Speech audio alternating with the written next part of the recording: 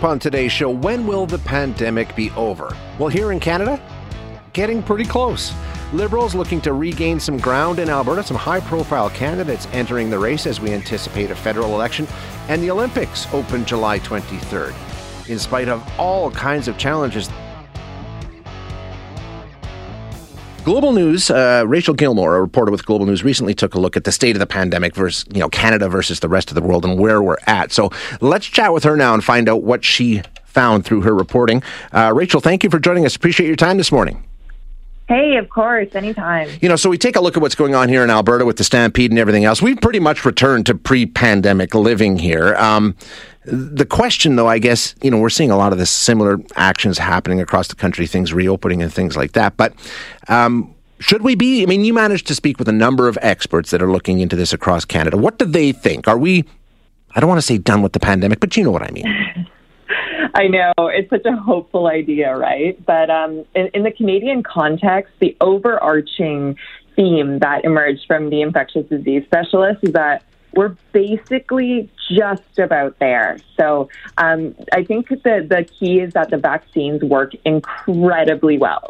So, once you're vaccinated and fully vaccinated with 2 doses, although you might still have a small chance of catching the virus, right.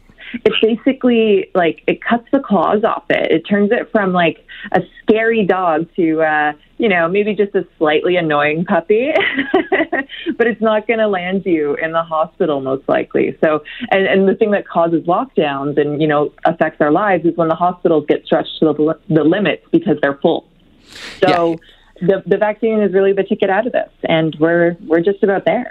Yeah, we're seeing it in Canada. And you take a look at our vaccination rates, which continue to climb and now becoming a world leader in terms of how many people are vaccinated. But when you take a look at what's going on globally, Rachel, it's an entirely different story. Absolutely. And, that's sort of the key because, once you get past the basic sort of ethical question that, every human life matters, it's also a risk for us here because there's some parts in the world that are only, they have 1% of their population maybe with 1 dose. And the way that variants get created is because the virus is allowed to spread and has more chances to replicate kind of uncontrolled. Because every time it replicates, it can make a mistake. And when that mistake happens, it could be a mistake that's advantageous for the virus. So it lets it spread faster or even maybe makes it more deadly. So it's a risk if we kind of have these areas of crazy uncontrolled spread because that's how variants happen. So, it's a problem for those parts of the world where they're facing, the case counts are still going up globally. If you look at Indonesia, they're running out of oxygen. Yep. They're really still in it. And then it's also a threat for our progress here back home because, variants are sort of the one real unknown at this point that could really threaten us. And we're sort of getting to this point now where there's a lot of talk about how inequitable it has been in terms of rolling out these vaccines. When you have countries like Canada that are seeing mass vaccination rates and other countries are down around 1-2%. So that seems to be the big focus now is what do the rich countries and what does the global community do to try and deal with that imbalance and get vaccines to the people that really, really need them? And that's sort of the big question right now, right? So the WHO is really kind of pressing countries to donate their excess vaccines. If you look, we bought so many vaccines from AstraZeneca, for example. We have a lot of supply coming in. So any that aren't being used, we really should be firing out to these countries and really helping them. There's a question about whether the pharmaceutical companies can kind of ramp up their efforts or their charity in that respect. Pfizer did, make $3.5 billion in revenue in the first quarter of 2021. We don't know how much of that actually turned into profit from the vaccines, but they brought in $3.5 billion. So, they're making money from this. And there's the question of, should they be making that much money when there's parts of the world that can't afford the jab? And, really, that threatens all of us. So it's kind of a big question of ethics and, it's one of those big life questions. It is. It really is. Yeah. What about the patent? Do you know anything about that? I mean, there's so much talk and so much discussion right now about lifting the patent so that other companies can jump in and fill the gap. I know there's been discussions. That would certainly help too.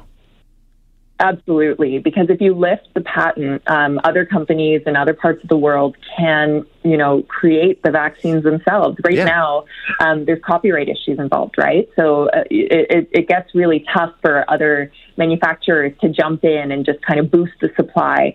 I mean, there are a lot of things, and unfortunately, we do live in a world where companies worry about their profits and they worry about their bottom lines. And this is one of those big examples where you have to question sort of what the limits of that are.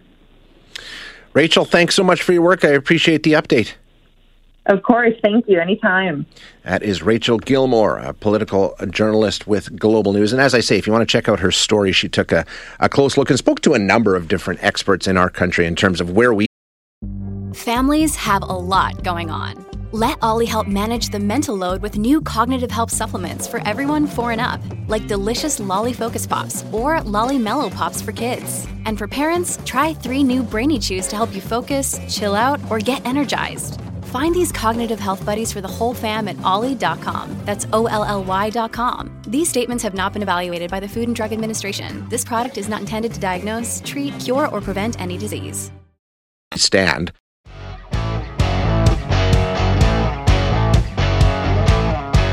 So I think most Canadians are expecting that we'll be heading to the polls in a federal election sometime this fall. Most experts are saying sometime in September or October, most likely. We saw the Prime Minister in our province last week trying to drum up support, talking about the Green Line in Calgary.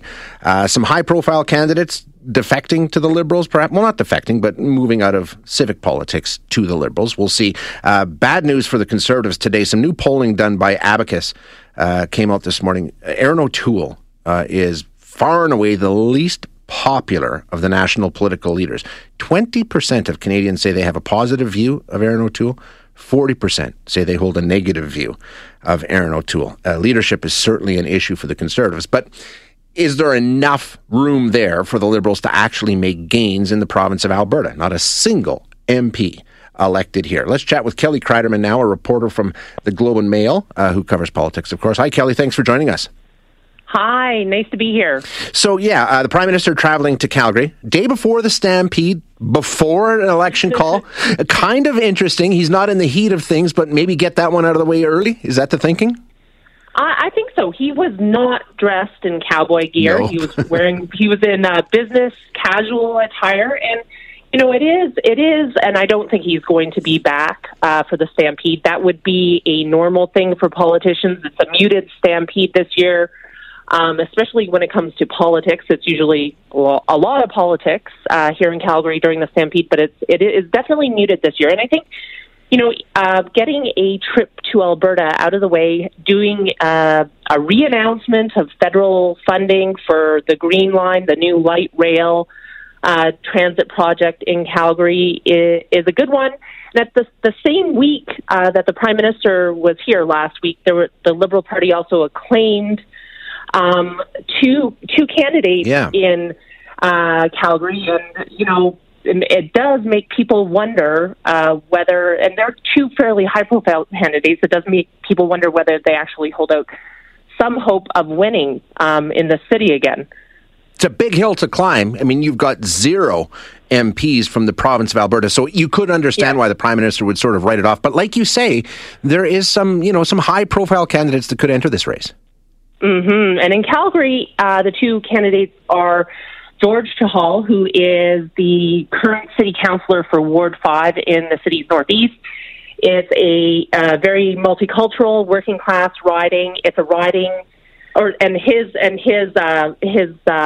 his municipal boundaries overlaps with the federal riding, of course, of Calgary Skyview, which is a riding that did go Liberal in 2015 with Darshan Kang, who did step down from federal politics following some problems there. And, of course, there's also a man named Murray Stiegler who is running and who has been acclaimed in Calgary Confederation, which hasn't gone Liberal for ever, but was a very close race in 2015. And I think there's some potential here. And, of course, in Edmonton, the big speculation is whether, Don Iveson, who is leading municipal politics, will run. And, it's not something he has totally dampened down. And certainly, there's a lot of alignment in his political thinking in the federal Liberals. And I think there is some room there for there to be a lot of speculation about whether he will jump into federal politics or not. That's been rumored for a long time, Kelly, as you know. What about Nenshi? A lot of speculation about him. He's a little more resistant, and at least publicly, to jumping into the federal arena. My understanding is,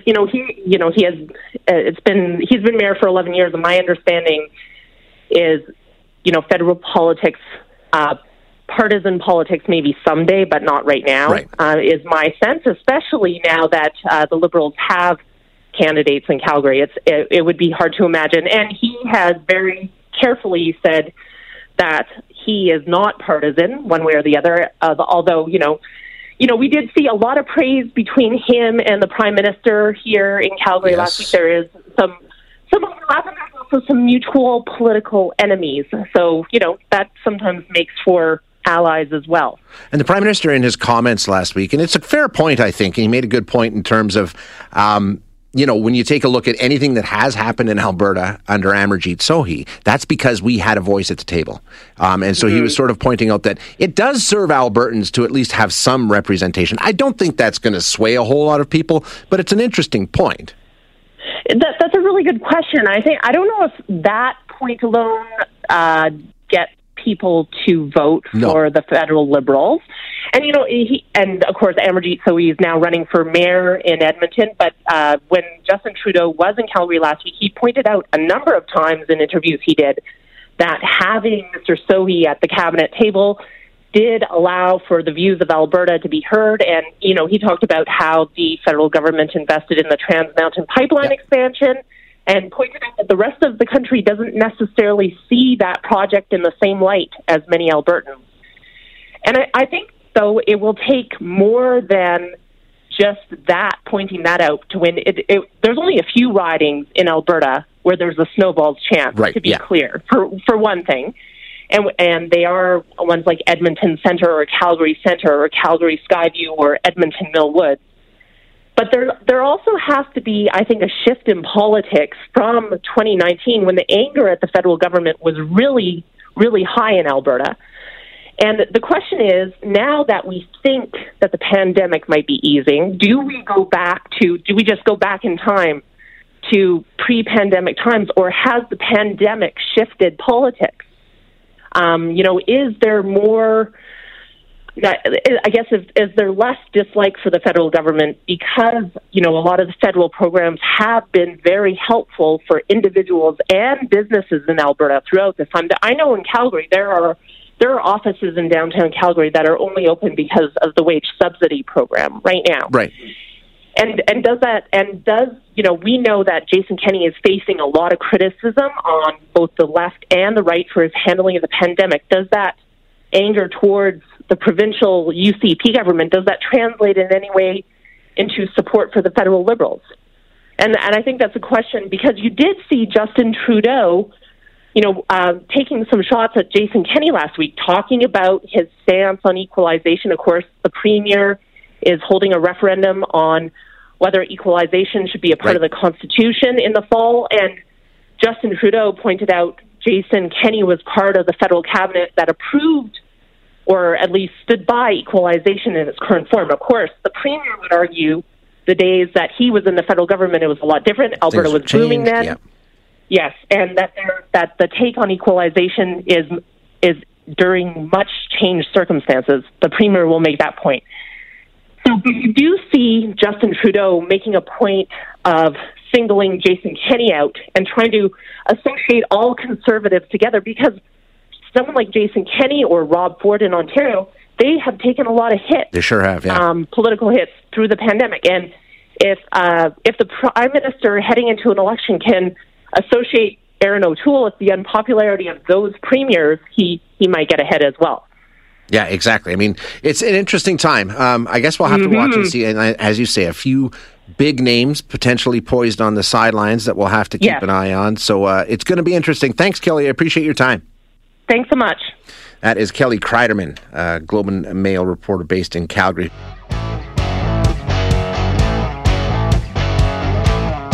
We're going to start, though, by talking about the Olympics, which, just a head-scratcher. July 23rd, they're set to start in Tokyo, and they're going to happen. Despite all of the challenges that we have seen, they kick off more than a year delayed and all kinds of controversy, but they're going to go ahead. There won't be any spectators. The Japanese public have overwhelmingly said they don't want them, and they're likely going to be held as most, if not all of the host country is under a state of emergency as COVID cases continue to rise and vaccination is very, very slow. So why is this happening?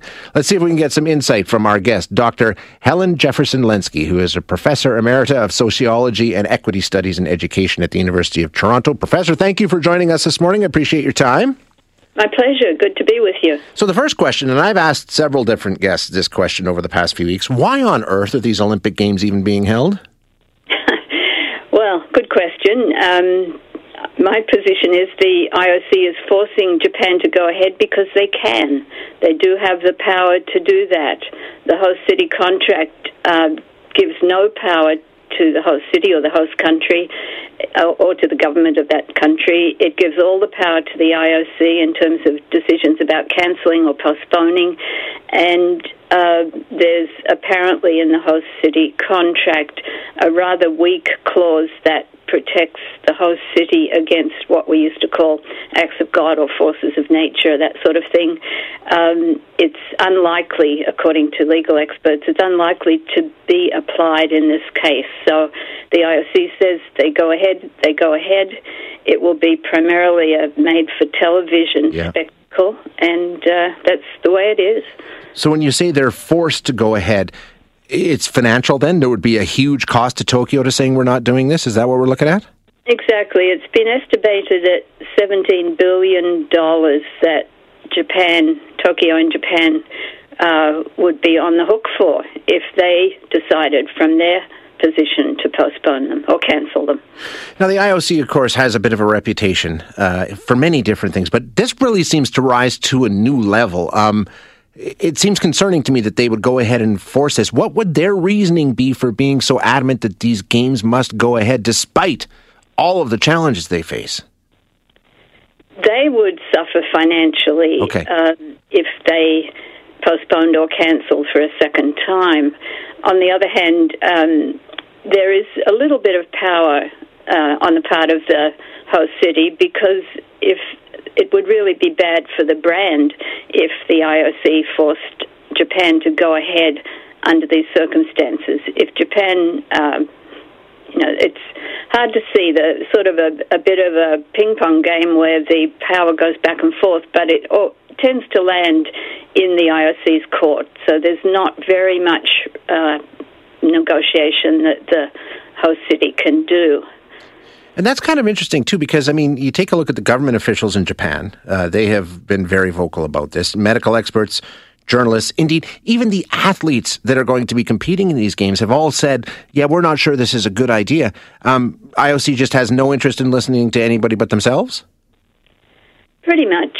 They'll make a kind of token effort to look as if they're listening, but sometimes in unguarded moments they really, blurt out something like Thomas Bach at some point saying referendums are just stupid and unnecessary, and why would people think that citizens of a host city, a bid city, had to vote on something like this.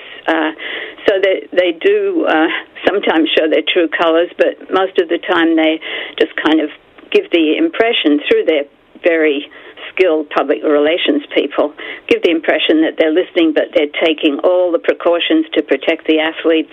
Of course, the fact there's a waiver in the athlete's contract that says, if I get sick or die of COVID, the IOC is not responsible. I waive any rights to sue them.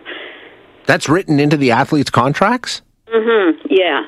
And this is a first. Well, COVID is a first, but apparently the last Summer Olympics, Rio 2016, there were some clauses about absolving the IOC, or a waiver to do with athletes' health, but it didn't specify getting ill or dying through disease or heat-related illness or COVID.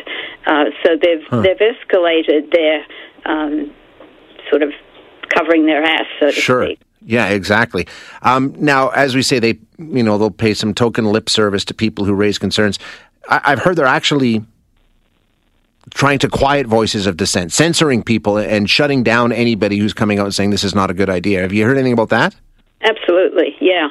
I spoke to a journalist who did not give me permission to give any details, but this was completely authentic. I heard it straight from this person who said that they had written something critical of the IOC in a major U.S. media outlet, and they'd immediately got a rebuke, reprimanded. They'd been contacted by a senior IOC person who said, you shouldn't have written that. Basically, I have another anonymous contact who has given me permission to talk about their experiences as a representative of their country on the Athletes Commission, which are retired Olympic athletes. And that person told me they were about to publish something critical of an Olympic-related organization, and they got a phone call from a very senior Australian IOC member saying, are you sure you want to have that published? And my contact said yes, and then they got more follow-up information to try to persuade them not to publish it, and follow-up phone call, and they did proceed. Good on them. They published it, and that was the end of it. But some of their friends said to them, aren't you worried that there'll be some repercussions, even for a retired Olympic athlete? There's that hanging over their heads. Wow. In terms of the athletes themselves, I guess they have the choice to not go, but that's a very difficult choice for people who have dedicated their entire lives to this pursuit and see this as their one and only opportunity, right? I mean, it's not as easy as saying, well, I'm just not going to do it.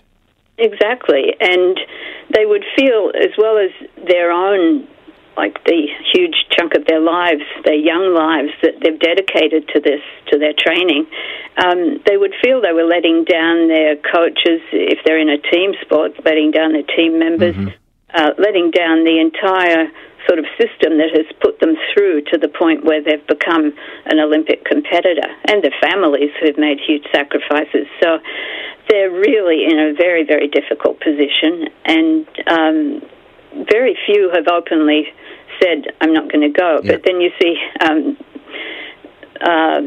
some of the top professional tennis players, for example, Serena Williams saying, I'm not going to go.